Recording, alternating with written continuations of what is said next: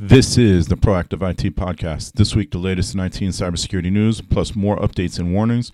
Google and Fitbit becoming more involved with PHI and his ransomware and data breach. This is episode 26.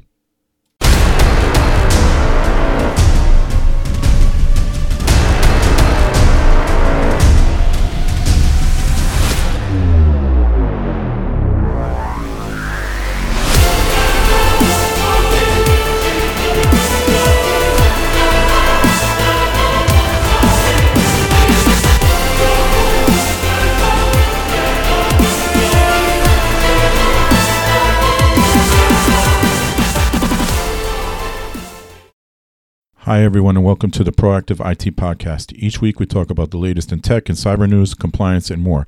We also bring you real-world examples to learn from so that you can better protect your business and your identity. This podcast is brought to you by Nuage Tech, a client-focused and security-minded IT consultant located in Central Connecticut.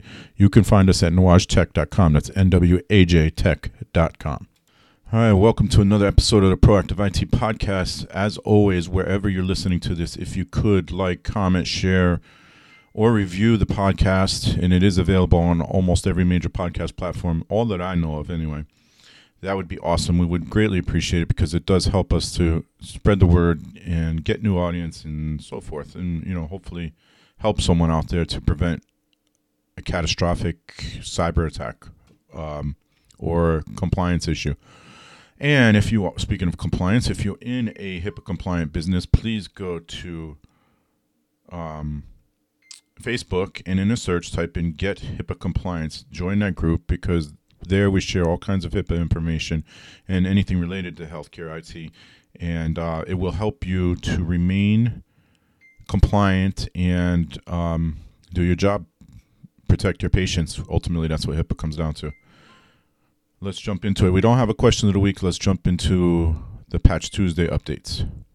And last week was Patch Tuesday, so we had a number of updates that needed to be addressed. So if you missed that, make sure you go back to episode 25 and listen to that. But we do have a number of patches again this week. So we have, first of all, Apple releases security update for Xcode. Apple has released a security update to address vulnerabilities in Xcode that a remote attacker could use to exploit the vulnerability.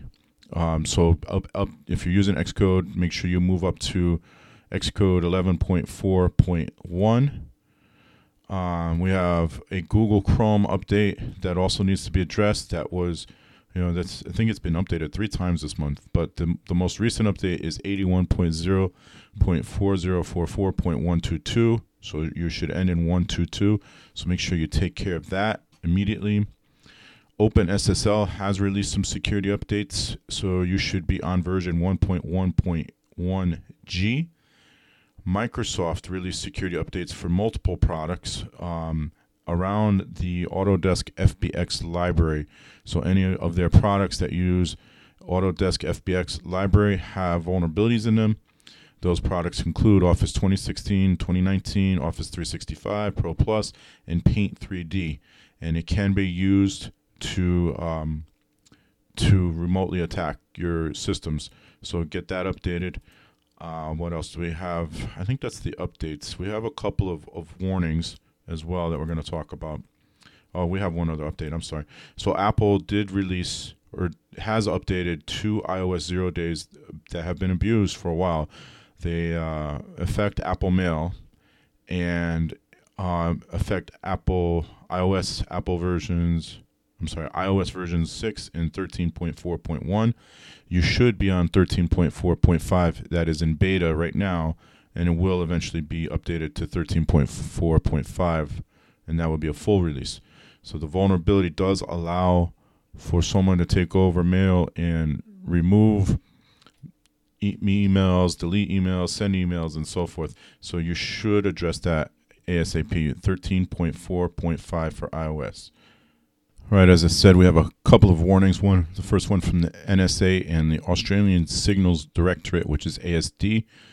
They jointly released a cybersecurity information sheet on mitigating web shell malware. Malicious cyber actors are increasingly deploying web shell malware on victim web servers to execute arbitrary system commands. By deploying web shell malware, cyber attackers can gain persistent access, persistent meaning they're going to stay on, to compromise networks.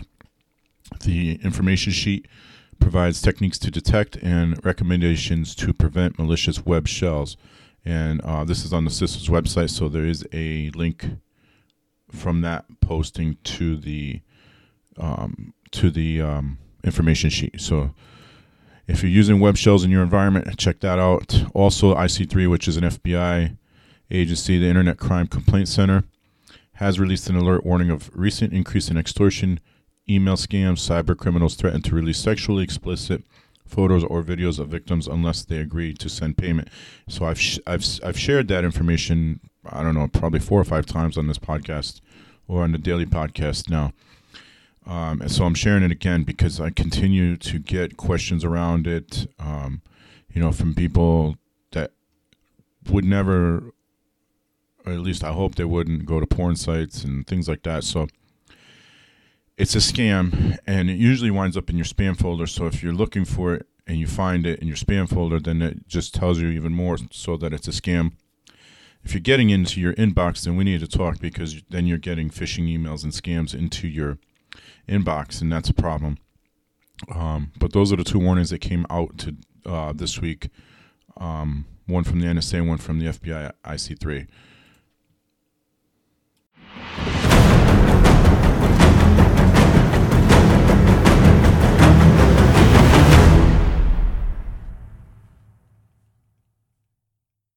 All right, let's do a little news roundup. We have some big news, actually.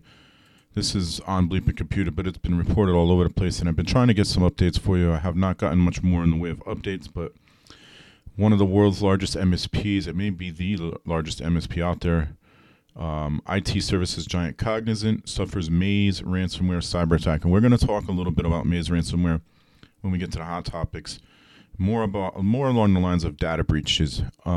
But Cognizant has been hit by what is suspected to be Maze ransomware.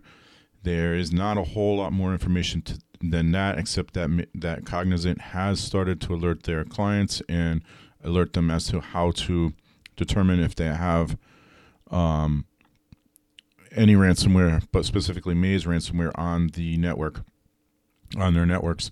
Now, because I'm going to talk more about this in a few minutes, I'll just say this. Maze ransomware is one of those ransomware operators that does steal your data before encrypting your network and then telling you, if you don't pay up, we're going to release your data on a hacker forum, and it will be available to the public. So this just happened this week, over the last weekend. So we will see how this plays out. I have not been able to uncover any more information as of yet. On HackRead, I have hackers selling 267 million Facebook records on Hacker Forum. Currently, the trove of 267 million Facebook records are being sold for around $600 on a Hacker Forum. Facebook has more than 2.5 billion monthly active users, and when its data is breached, that's bad news for everyone. Today is one of those days where personal data of millions of unsuspected users has been put at risk. In December, HackerRead reported that a misconfigured Elasticsearch server exposed the personal information of 267 million users. These records mostly belong to users in the United States and included Facebook profiles, full names, a unique ID for each account, and a timestamp. The good news is it does appear that passwords were not included in that breach. So there's that. But you can expect some spear phishing to come out of this. Also on HackerRead, a hacker who got caught basically returned $25 million after his IP address was exposed. This occurred in China. This was reported on April 21st, so this happened on April 20th. A Chinese lending platform named LendF.me, using a lending protocol by dForce, was hacked, resulting in a loss of $24.36 million worth of Ethereum, Bitcoin, and USD stablecoins. Now, in a shocking twist of events, the entire sum has been returned by the hacker. And the reason is because their system was set up to retrieve IP address information.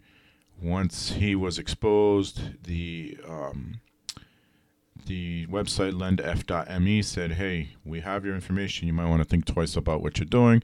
And so he returned the money in 2 different installments. So, if you're going to hack, disguise where you're hacking from. On Bleeping Computer, Doppelpaymer land. So we have 2 municipalities that got hit this week that we know of. One of those was Los Angeles County, called Torrance. The city of Torrance of Los Angeles metropolitan area, California, has allegedly been attacked by a Doppelpaymer ransomware, having unencrypted data stolen and devices encrypted. So again, the trend is steal the data, encrypt everything, and then demand money. So in this case, they're demanding about $690,000 in Bitcoin to get the decryptor.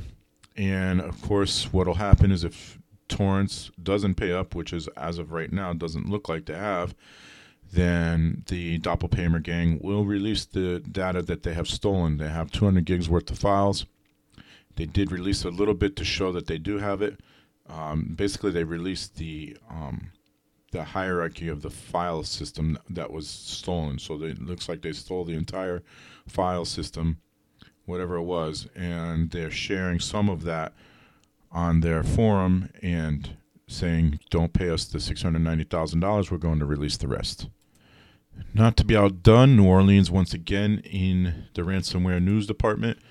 I'm getting this, there isn't a lot of information on this for some reason, but I'm getting this on WWLTV.com. Orleans Parish Assessor's Office hit by a ransomware attack. Officials say no personal info lost, which is probably why it's not showing up on any of the IT sites. It is unclear when the ransomware was discovered and what kind of damage it did to the system.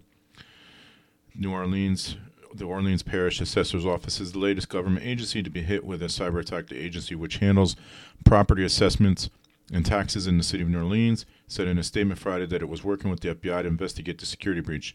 The Orleans Parish Assessor's Office is working closely with the Federal Bureau of Investigation after our server was breached by ransomware, officials said in a statement. No personal or confidential information was stolen due to the multiple levels of authentication in the assessor system, and all the office functions will continue as the data critical to the operation of the office is still accessible. The office said it would continue to reevaluate homes for the 2021 tax year, and that public-facing sections of the assessor's office website would not see any changes. It is unclear when the ransomware was discovered and what kind of damage it did to the system. The city of New Orleans was crippled at the end of 2019 by a severe ransomware attack that forced the city to reformat all government computers, delaying all levels of city governance. The state of Louisiana suffered a similar attack, which shut down OMV services for several weeks. There is no indication of whether the latest attack was related to either of the previous ones. So, New Orleans seems to be right in the targets of the ransomware operators for some reason. On MSN, we reported this on our daily show. MSN reports nearly 25,000 email addresses and passwords allegedly from NIH, WHO, Gates Foundations, and others are dumped online. Unknown activists have posted nearly 25,000 email addresses and passwords allegedly belonging to the National Institutes of Health, World Health Organization, the Gates Foundation, and other groups to combat the coronavirus pandemic, according to the Site Intelligence Group, which monitors online extremism and terrorist groups. Now, when you hear who did this, who they suspected this, I should say, you're going to be a little surprised. While Site was unable to verify whether the email addresses and passwords were authentic, the group said that the information was released Sunday and Monday and almost immediately used to foment attempts at hacking and harassment by far-right extremists. An Australian cybersecurity expert, Robert Potter, said he was able to verify that the WHO email addresses and passwords were real. The lists, whose origins are unclear, appear to have first been posted to 4chan, a message board notorious for its hateful and extreme political commentary, and later to Pastebin, a text storage site, to Twitter, and to far-right extremist channels on Telegram and a messaging app. So most of us probably know what Telegram is. Think Twitter, not really Twitter. Twitter owns it. It's encrypted. I'm trying to think of what am I trying to think of? Think WhatsApp, but not video calls. And neo-Nazis and white supremacists capitalized on the lists. So that's the surprising part to me, anyway. and publish them aggressively across their venues, said Rita Katz, site's executive director. Using the data, far-right extremists were calling for a harassment campaign while sharing conspiracy theories about the coronavirus pandemic. The distribution of these alleged email credentials were just another part of a months-long initiative across the far right to weaponize the COVID-19 pandemic. The report by Site, based in Bethesda, Maryland, said the largest group of alleged emails and passwords was from the NIH, with 9,938 found on its list posted online. The Centers for Disease Control and Prevention had the second highest number with 6,857. The World Bank with 5,120. The list of WHO addresses and passwords totaled 2,732. Smaller numbers of entries were listed for the Gates Foundation, a private philanthropic group whose co-founder, Microsoft co-founder Bill Gates, last week announced $150 million in new funding to combat the pandemic.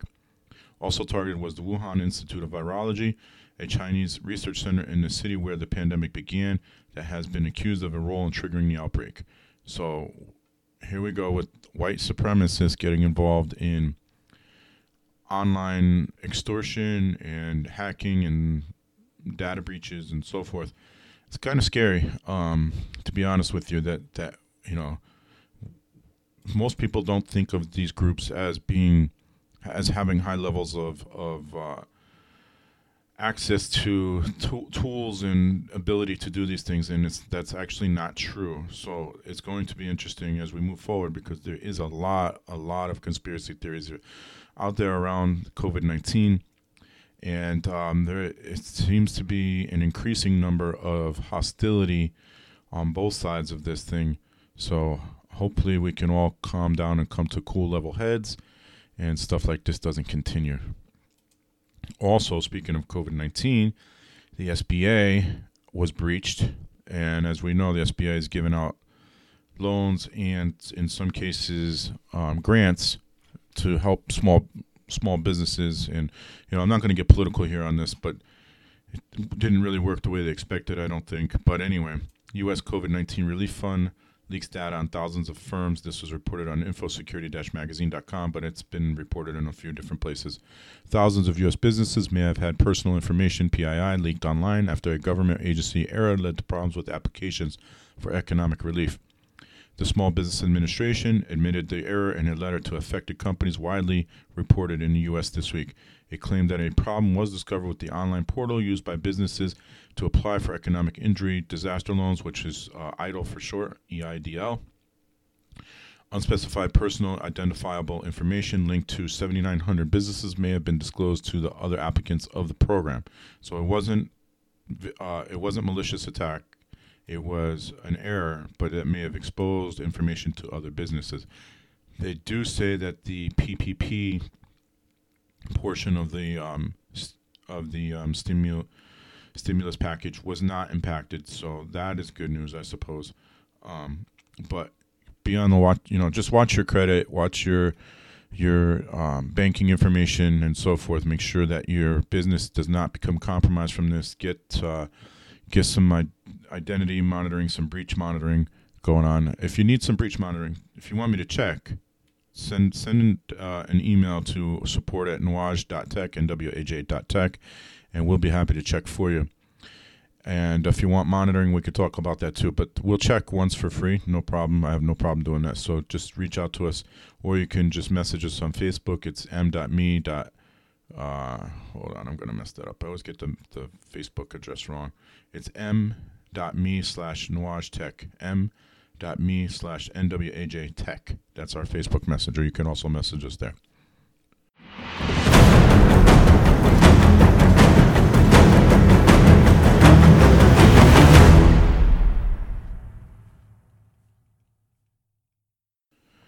Okay, we got a few hot topics. Two of them are these mega corporations trying to get involved, or more involved, I should say, in healthcare.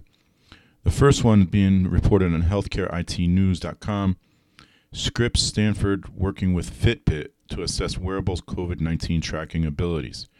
We see an enormous opportunity to enhance disease tracking for improved population health during the COVID-19 pandemic, said Scripps Research Translational Institute's Dr. Eric Topol. Scripps Health and Stanford Medicine have joined with Fitbit for a new study to gauge how well wearable devices can help track, trace, and isolate COVID-19 and other infectious diseases. The Scripps Research Translational Institute recently launched an app-based research program called Detect that can analyze wearable health data such as activity levels, heart rate, and sleep, and to more quickly detect viral illnesses caused by coronavirus, influenza, or other infectious diseases. The Stanford Healthcare Innovation Lab, meanwhile, recently launched its own COVID-19 wearable study, which is exploring how data collected from wearables like heart rate, skin temperature, and blood oxygen saturation can be used to predict the onset of an infectious disease before symptoms start. So not just COVID-19, but other things like the flu. With Fitbit, Scripps, and Stanford, other institutions are welcome to join in the consortium. They say plan to assess how well such device-driven approaches could be scaled up for public health response to outbreaks like COVID-19. Earlier this year, Scripps published evidence that wearables can help predict onset flu and similar diseases before symptoms start. The goal of the new consortium is to build on that research with special focus on public health emergencies like this one. Researchers will run many studies independently with findings aggregated and shared across the consortium. Fitbit will help boost consumer awareness and help its customers participate in the effort, so you will have to opt in. It will also donate wearable devices to Scripps, Stanford, and others. Fitbit users can learn how to participate in the studies through the company's COVID-19 Resource Hub. And there is an article on this page, on this post, which there will be a link to on the show notes. It's looking like consumers' devices will have a big role to play in any large-scale track and trace effort to stem the tide of COVID-19. This past week, Apple and Google announced plans to develop API-enabled interoperability between iOS and Android products, and eventually build Bluetooth-based contact tracing functionality into their respective operating systems to give public health officials better visibility into how coronavirus might be spreading. Fitbit, meanwhile, also rolled out a new feature this week that can connect users to telemedicine services through its partnership with vendor PlushCare. From our previously published work, we know that data collected from consumer wearables can significantly improve the prediction of influenza-like illnesses, said Dr. Eric Topol, director and founder of SRTI. In a statement, we see an enormous opportunity to enhance disease tracking for improved population health during the COVID-19 pandemic and are pleased to join this new consortium to bring value to the research community. By bringing together these and other leaders in scientific research, we hope to rapidly advance science and innovation in the fight against COVID-19 by promoting consumer participation in critical research efforts, supporting frontline healthcare workers and donated wearable devices, and sharing learnings quickly and openly across research partners, added James Park, co-founder and CEO of Fitbit. So it's interesting because you have to opt in. So both the Fitbit thing and the Apple and Google thing, you have to opt in. Even once the Apple and Google thing is OS based, you have to opt into it. Now, not everybody's going to opt in, and I think a big part of that is, do we trust Fitbit, Google, and Apple to not release our PHI to people we don't want it to get in the hands of? And then there's the whole tracking piece. So now we're giving, not that it doesn't already exist, because it absolutely does. GPS is on all smartphones now, and you can be tracked. Even if you turn GPS off, you could still be tracked. It's not as accurate, but you could still be tracked. But we're essentially saying, yes, go ahead and track me, track my movements, So there's some gray area there that I'd like to see them address if they're going to move forward with this, because those areas kind of scare me. There's even some talk online of using a chip, an implant, to track things, and I know for a fact that is not going to sit well in America. So I would like to see more information as to how they plan to roll this out, what safeguards are in place. There's a lot of interoperability going on here that tends to lead to potential breaches, and so obviously there'd be a lot of concerns in that area. Speaking of Google, on ZDNet, Google wants to make it easier to analyze health data in the cloud. Google has opened up its Cloud Healthcare API to allow doctors to analyze data using cloud computing technologies. So another API in place here. And if you know anything about APIs, you know that they are historically not secure. So this is another issue to consider with these large mega companies working together to, under the healthcare umbrella. I'm trying to choose my words carefully here. Under the healthcare umbrella, there may be some opportunities here for the bad guys to sneak in, and I think that's the concern that I have with a lot of this. But anyway, Google has expanded the availability of its cloud healthcare API in a bid to improve healthcare interoperability and help providers drive insights from a myriad sources of medical data.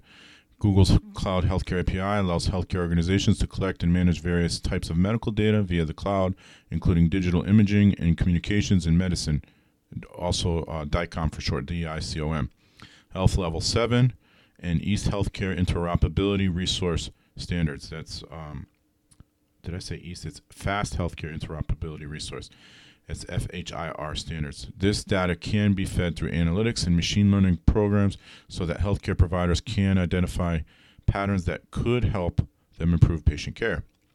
And which, if that's great. Whatever we could do, even if you take a few minutes off of somebody's healthcare, that could save lives.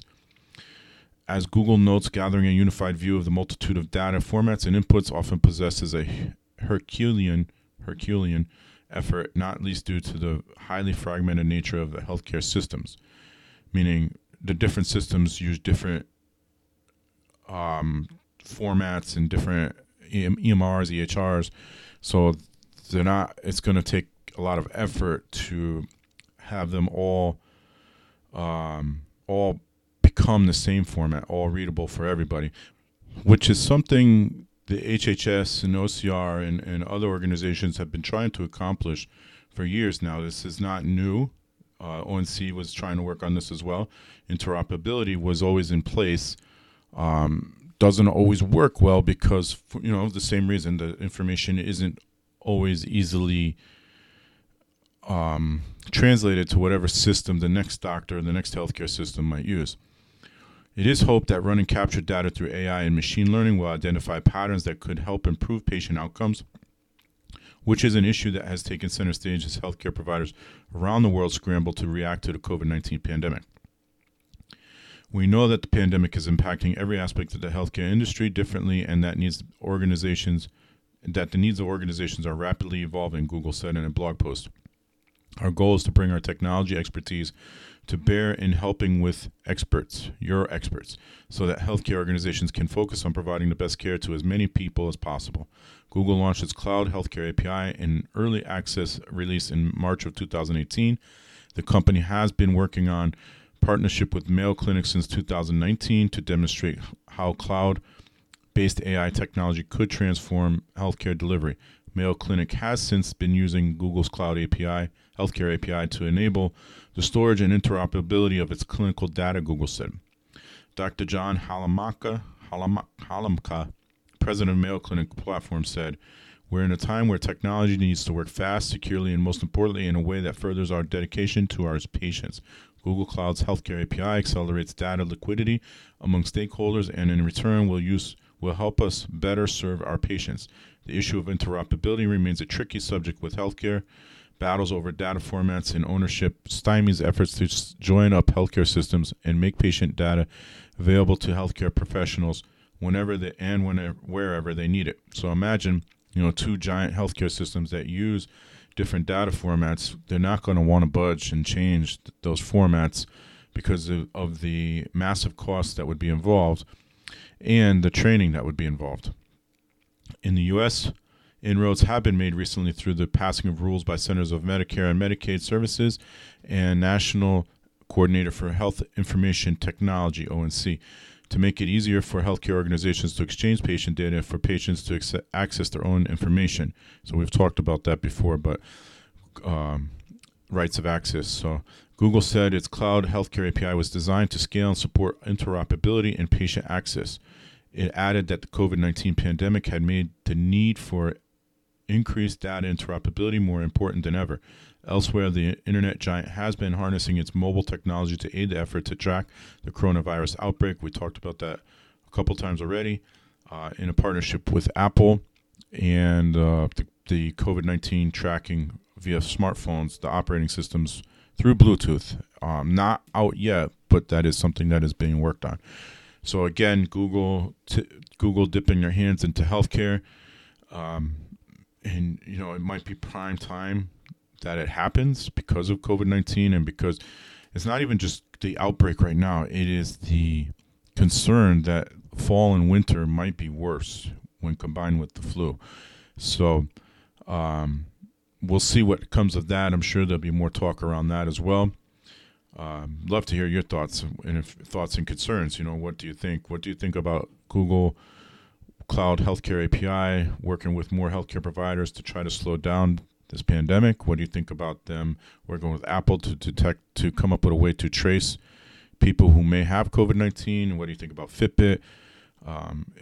It'll be interesting to see what people think and where it goes from here. And obviously there are some concerns, some risk factors involved too. So, all right, we're going to try something a little different here. We're going to talk about whether or not ransomware attacks should be considered a data breach. And this is not a new topic. It's been around for a little while. It's been kicked around for a little while. But this comes up this week because of the ransomware attack on Cognizant. Now, Cognizant is a very large IT vendor, an MSP. They have, I believe, 300,000 employees, and I think I saw $15 billion in revenue last year. They were hit with a ransomware attack, and they have lots of customers, and they've warned their customers that this has happened. So now they're dealing with the ramifications of that. What are the ramifications, though? So the attack was Maze ransomware. Maze was the first one, I believe, to say, the Maze ransomware operators were the first one to say, if you don't pay up, we're going to release the data we have stolen to the public. So in some cases, it's not a big deal because, the company probably doesn't have any sensitive information, but maybe they do, who knows. But in some cases, like Cognizant, we can just about guarantee they have healthcare providers and other, law firms and financial firms that probably have some sensitive information and have some compliance issues. So now it becomes an issue. So now Maze ransomware and now some others, Sodinokibi, Doppelpaymer, and a few others have said, we're going to hit you with ransomware, but before we hit you with the ransomware, we're going to steal your data, and if you don't pay that ransom demand, we're going to post that data on our hacker forums. And so now you're releasing your sensitive information and potentially client-sensitive information to the world. That is a data breach. By definition, that is a data breach. So if in the case, let's say Cognizant here has, I don't know, let's say they have 500 gigs of data, client data, sensitive data. It could be, credit card information, PII. In some cases, it could be PHI. If they have this information and it gets shared to the world, that is it's already been breached. So Maze already has it. That is the definition of a data breach. The theft of data from one company to one company is a data breach. So Maze has gone in, taken the data, taken it off of Cognizant's network, brought it to wherever they're going to store it. That is a data breach. A data breach could be as simple as a thumb drive that goes missing or a laptop that goes missing, all the way to something like this, or a data breach could be, you're left an Elasticsearch database or an S3 bucket open to the public on the internet. That's a data breach because now it's available to more people that shouldn't be seeing it. And so we hear these things all the time. They're all data breaches. They all qualify as data breaches. And we don't have data breach laws everywhere yet. It will eventually happen. The U.S. will have to catch up and have their own version of GDPR, which this would fall under GDPR in Europe. This would fall under the CCPA, California Consumer Protection Act. New York has the New York Shield Law. So all of these things would fall under if Cognizant, and I'm not even sure where Cognizant is based. I believe they're based somewhere in Europe, but this would fall under data breach for those whether it's Europe or these states, individual states. It qualifies as a data breach, and because of the size of the organization, you can bet there would be significant penalties in any of the cases. So Maze ransomware in the last few months has hit Southwire, which is down south, I believe, in Georgia, and demanded a significant amount of money. I believe it was $6 million in Bitcoin. And there hasn't been an update to that, but they did the same thing. They leaked the data on their forums and said, pay up or we're going to release more. They don't release it all at the same time. Yeah, it was $6 million. They don't release it all at the same time, but they do release some, and just to show that they have it. And then they keep releasing a little bit at a time to say, we do have it. They eventually did publish 14 gigs worth of files, which is, if it's just documents, that's a lot of files. Chubb was hit March, earlier this month they were hit. Allied Universal was breached. Chubb is an insurance carrier, by the way. They're a big cyber insurance agency. They sell a lot of cyber insurance. That's their main focus, I believe. And they were hit with Maze ransomware. So that means their data was pulled off of Chubb's internal network, and Maze kept it. And Maze, again, there hasn't been a lot of updates since the last one at the end of March. I'm sorry, it was last month, not this month. So it's been about a month since we've gotten an update on that. But Chubb was also hit, and Chubb, if you're in the IT world, you know that they're one of the players in cyber insurance. Now they've been breached. Do you trust someone who sells cyber insurance to provide cyber insurance to you if you're in IT or any business for that matter, when they have been breached? Now it becomes a reputation issue as well, not just a data breach, but it is a data breach. They took the data off of their network. They now know potentially who has cyber insurance from Chubb.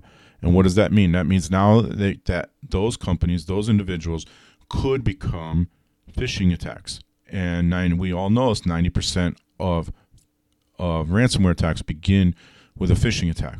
And if it's Maze, it becomes a data breach. If it's Doppelpaymer or Soda no Kibi, it becomes a data breach. Allied Universal, I don't have a lot of detail on that one, but they were also hit with data breach, Maze ransomware attack, which was a data breach. They did leak the stolen data, and now we have Cognizant. So Cognizant just happened a few days ago, and there are others. These are some of the bigger ones. Cognizant just happened. Oh, I forgot one. In December, we had one for the city of Pensacola. Right? Do you remember that? It was $1 million ransom request, the city of Pensacola, and then a few days later there was a shooting on, I believe, a military base. It wasn't related, so Maze was quick to point out they had nothing to do with that.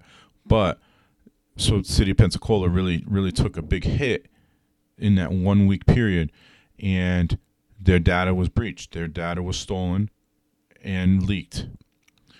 So then, what does this tell us? So we have a municipality.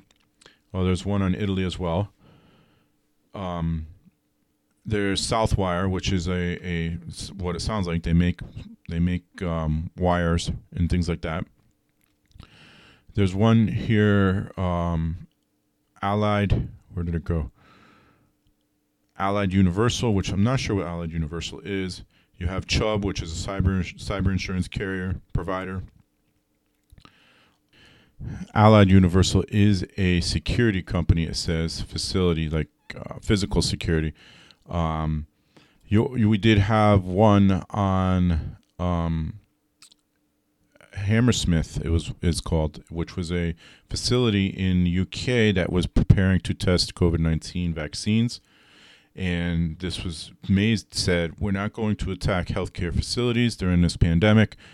And they had attacked right before before this was called a pandemic. So that aspect of it, they said we're not going to do it. They did it before. They said they weren't going to do it, but they released the data on their forums after they said they would not attack any healthcare facilities. So what is the point I'm trying to make here? And then of course you have Cognizant.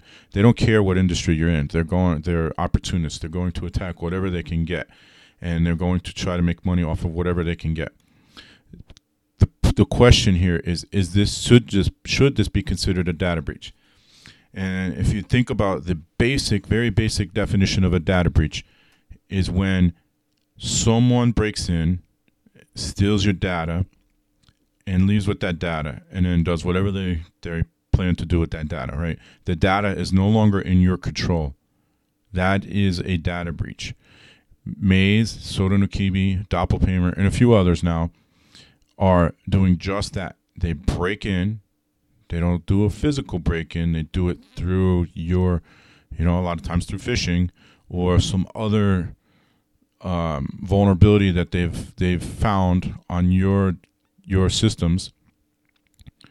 They steal the data, then they encrypt everything, and they leave you a message saying, pay this ransom or we're going to start releasing data. So in that, now the ransom amounts have gone up because they're saying, in the case of Cognizant, we'll say, or Allied, which is a security company, I'm sure they have some sensitive information, healthcare information. All of these places have sensitive information.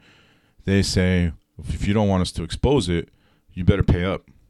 And then what I could see happening here is they say, well, if you don't pay up, we're going to increase the ransom demand.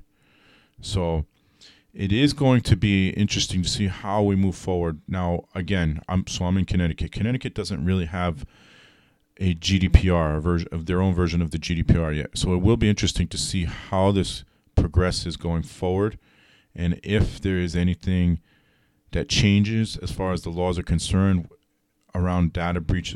Is ransomware considered a data breach? I think you have to consider. I think you even have to consider a phishing attack a data breach at that point, because if they get into your email and you have data in that email, which happens all the time with healthcare, you're going to hear about a few in a few minutes. Happens all the time with healthcare. If you have data in the email, you cannot say, "Well, we don't have evidence that the data, the PHI that was in the email was tampered with or taken or stolen or misused or whatever."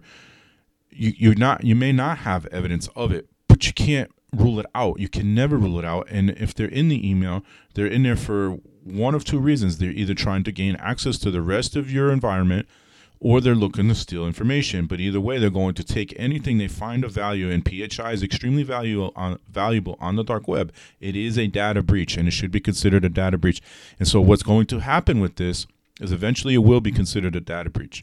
And when it is considered a data breach, you now not only have to deal with OCR and HIPAA penalties, you're going to have to deal with the states and eventually probably the Fed for data breach rules and data breach penalties. So if you're in California, for example, you're going to deal with OCR, and then you're going to deal with the state of California and the CCPA. If you're in New York, you're going to deal with the New York Shield Law. So those are things that need to be thought about. Today, maybe a phishing attack is not considered a data breach. Tomorrow, it very well could be. So we need to get our act together. We need to stop allowing these things to happen. And I get there is no foolproof plan, but there is a lot of risk mitigation efforts that are not taken in many of these attacks, including education.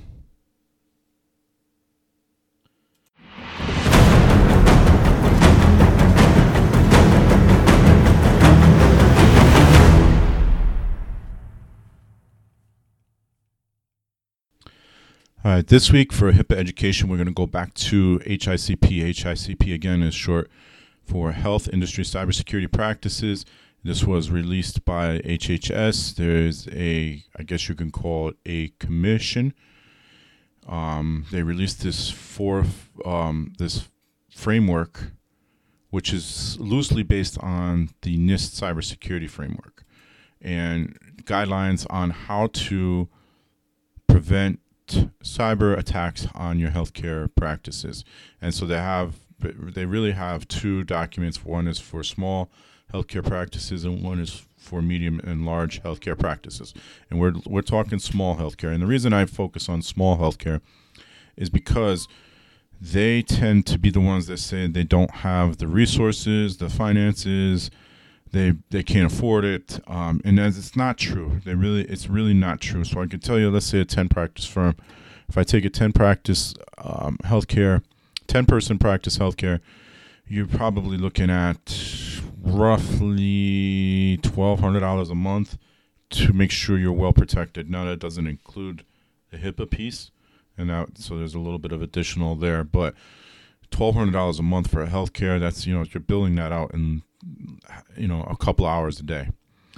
The document I have in front of me, I'm using a document that I printed out, is the Technical Volume 1 Cybersecurity Practices for Small Healthcare Organizations.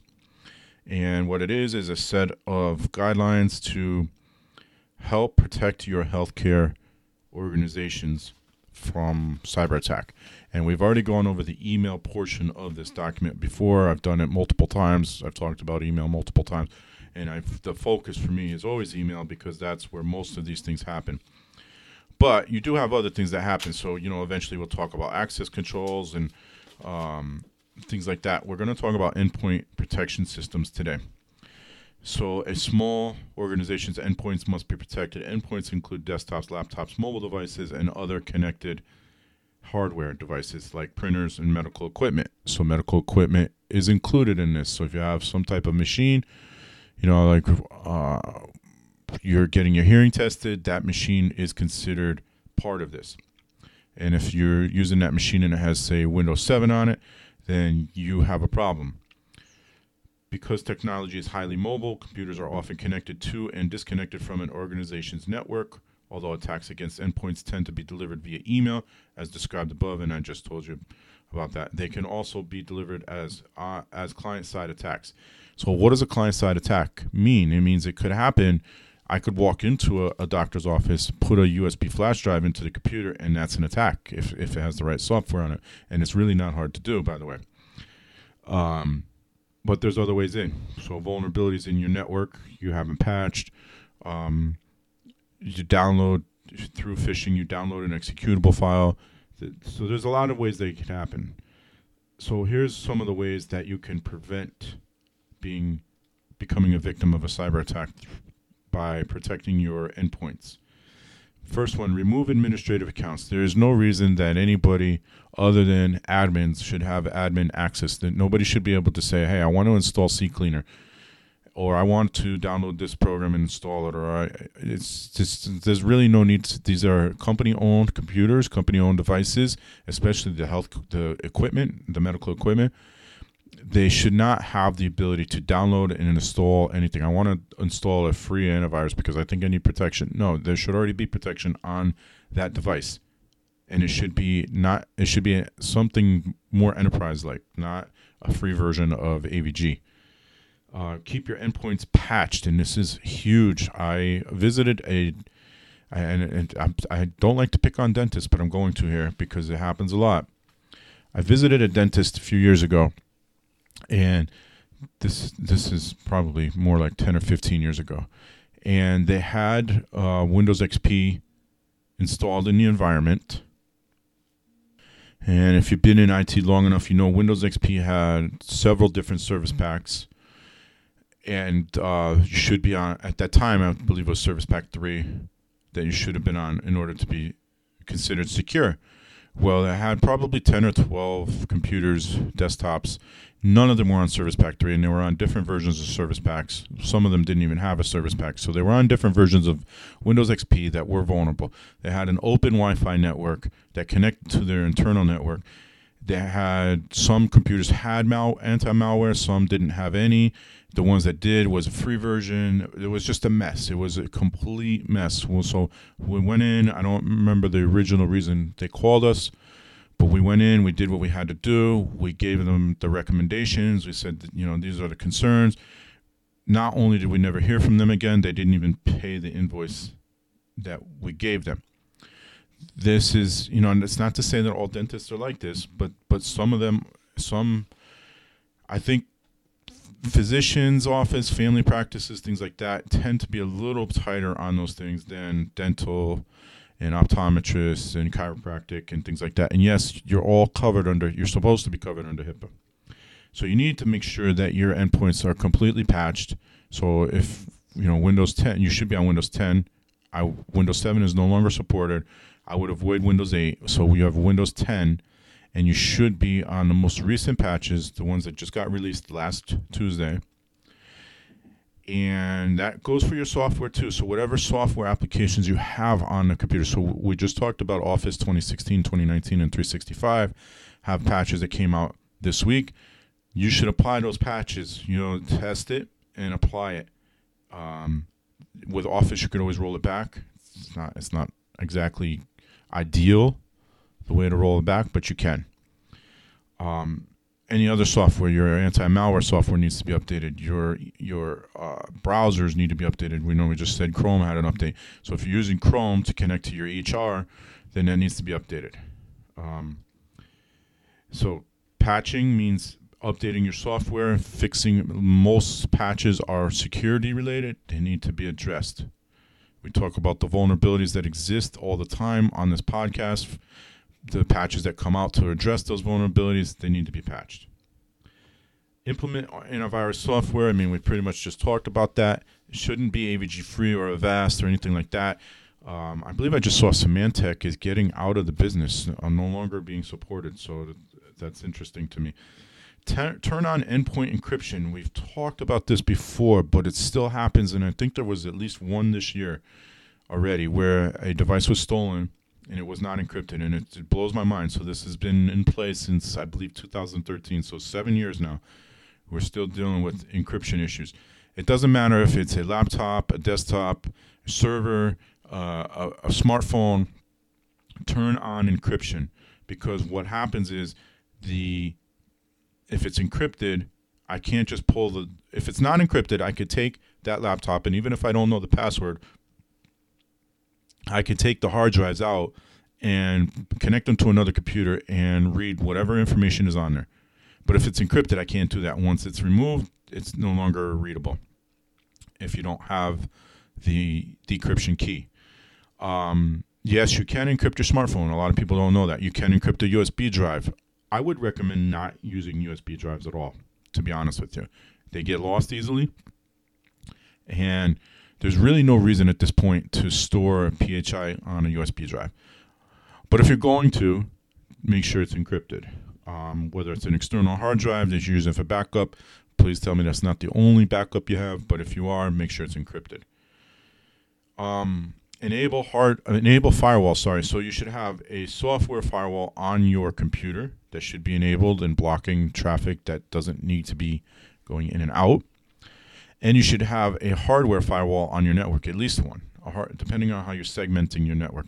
And it should be segmented, by the way. We should be segmenting networks based on, so you should not have the marketing team on the same network as your staff. Okay, they should not be able to access healthcare records. And that's access controls. But anyway, segment your network. But it should have firewalls on that network, and that includes the software firewall. You have a built-in firewall with Windows 10. And then you should get a hardware firewall. A router has a firewall, but it's not enough in the case of a business environment. Okay. So, and it says here, enable local firewalls for your endpoint devices. And firewalls are especially important for mobile devices that may be connected to unsecured networks, such as Wi-Fi networks at coffee shops or hotels.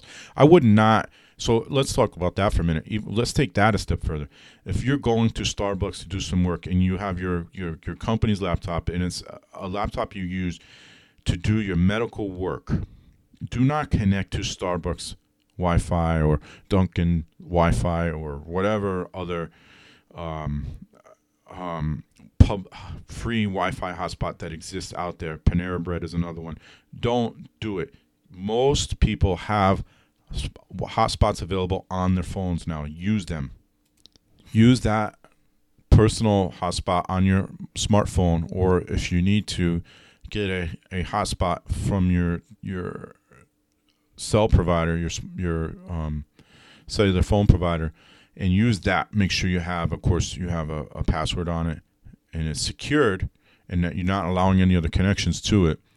but use that. Do not use the free public Wi-Fi's, the coffee shop Wi-Fi's, things like that, because you're exposing yourself. Whether you have a firewall turned on or not, the potential still exists that your risk significantly increases at that point. And then the last one here, enable multi-factor authentication for remote access. If you're going to remotely access your internal network, you need to have multi-factor authentication turned on. And you need to not use remote desktop protocol unless you're using VPN as well. So multi-factor authentication, meaning you need to approve the login with either biometrics is preferred, or a PIN number that you can use a soft token, or you can use a hardware token. Hardware token is a little more secure, but not always convenient. So software tokens work almost as well. If you're going to use a software token on your smartphone, make sure that your smartphone has a password on it, preferably, again, biometrics. But, even a PIN is better than nothing. PIN, if you're going to use a PIN, not a 4-digit PIN, use a 6-digit PIN. Every little bit you can give towards security improves your security posture. And ultimately, that's what we need to do. So what are the threats that are mitigated by this? You have ransomware attacks. You have malware attacks, which isn't listed here. Loss of or theft of equipment, which has happened a few times this year, which is amazing that it still happens, but it does happen. Happened a few times this year. And they're not just stealing laptops and smartphones. They are stealing servers. They break into healthcare facilities, steal servers, steal physical records, paper records, by the way. They will steal those.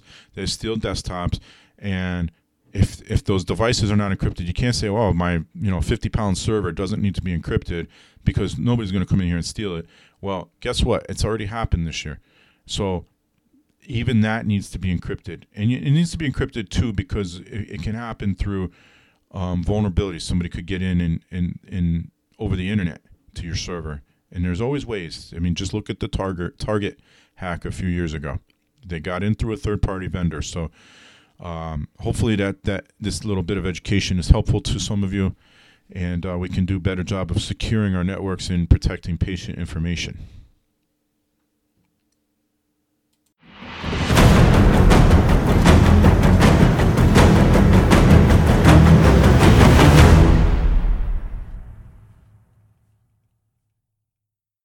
All right, we have just a few HIPAA breaches to report this week. They are all phishing, just so you know. All right, first up, Aurora Medical Center Bay Area in Marionette, Wisconsin is notifying 27,137 patients that some of the protected health information has been exposed as a result of a January 1st, 2020 phishing attack. Several employees responded to the messages and disclosed their email account credentials, which gave the attackers access to their email accounts. The breach was discovered by Medical Center on January 9th. A password reset was immediately performed to prevent any further account access, and the security breach was reported to law enforcement. An internal investigation was launched to determine what information was accessed by the attackers, which revealed emails and attachments in the accounts containing the protected health information of patients. Aurora Medical Center has not received any reports indicating there was any misuse of patient information, but it was not possible to rule out data theft. So this is exactly what we were talking about when we talked about data breaches. Okay, so they can't. There's no way to rule it out. There really is no way to rule it out. If it's there, you have to assume it was taken. That is a data breach. A review of the emails and accounts revealed they contained a range of PHI. The information varied from patient to patient and may have included names, first and last names, maiden name, marital status, date of birth, address, email address, telephone number, social security number, medical record number, driver's license number, medical device number, passport number, bank account number, health insurance account number, full face photograph, admission date, discharge date, and treatment date. So a few failures here. Again, that statement about the data, I mean, it's just, there's no way to rule it out. And you can't say, well, there hasn't been any misuse. This happened in January. It's only been 3 months, so anything could happen. But this happened in the beginning of January, which means they did not follow the 60-day breach notification rule. And there was obviously no multi-factor authentication set up on this. UPMC Altoona, UPMC being short for University of Pittsburgh Medical Center, and has discovered an unauthorized individual has gained access to the email account of one of its physicians and potentially viewed or obtained the PHI of some of its patients. The phishing attack was detected on February 13th, shortly after the email account was compromised. The attacker used the account to send further phishing emails.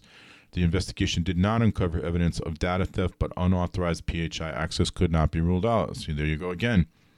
A forensic investigation revealed the email account contained patient information such as demographic information and limited clinical information. No social security numbers, financial information, or health insurance details were exposed.